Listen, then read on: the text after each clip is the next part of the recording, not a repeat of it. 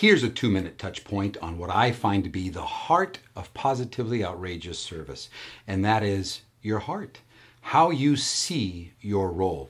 Let me tell you a story. My mother-in-law, who is not the most healthiest person when it comes to walking, found herself traveling to come out to see us from California. I'm in Dallas, Texas. And in order to get on that flight, she had to go through an airport experience. And I know we tell a lot of airport stories. They're just fodder for us bumping into each other and having those wonderful people moments.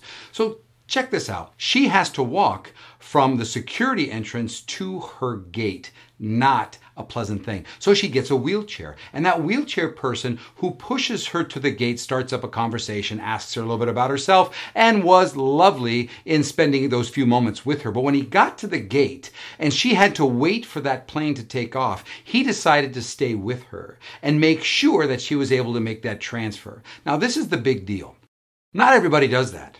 You know, their job is to go from one place to another. But what really sticks out to me, and when she tells that story over and over and over again, was his disposition to her.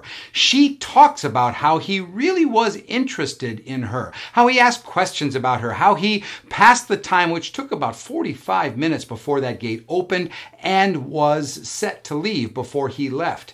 He took the time to be present with her. That is the heart of someone who understands taking advantage of those moments and being truly outrageous in their service. If your heart is in the right place, if you are really doing it to serve somebody else, moments of positively outrageous pop up all the time.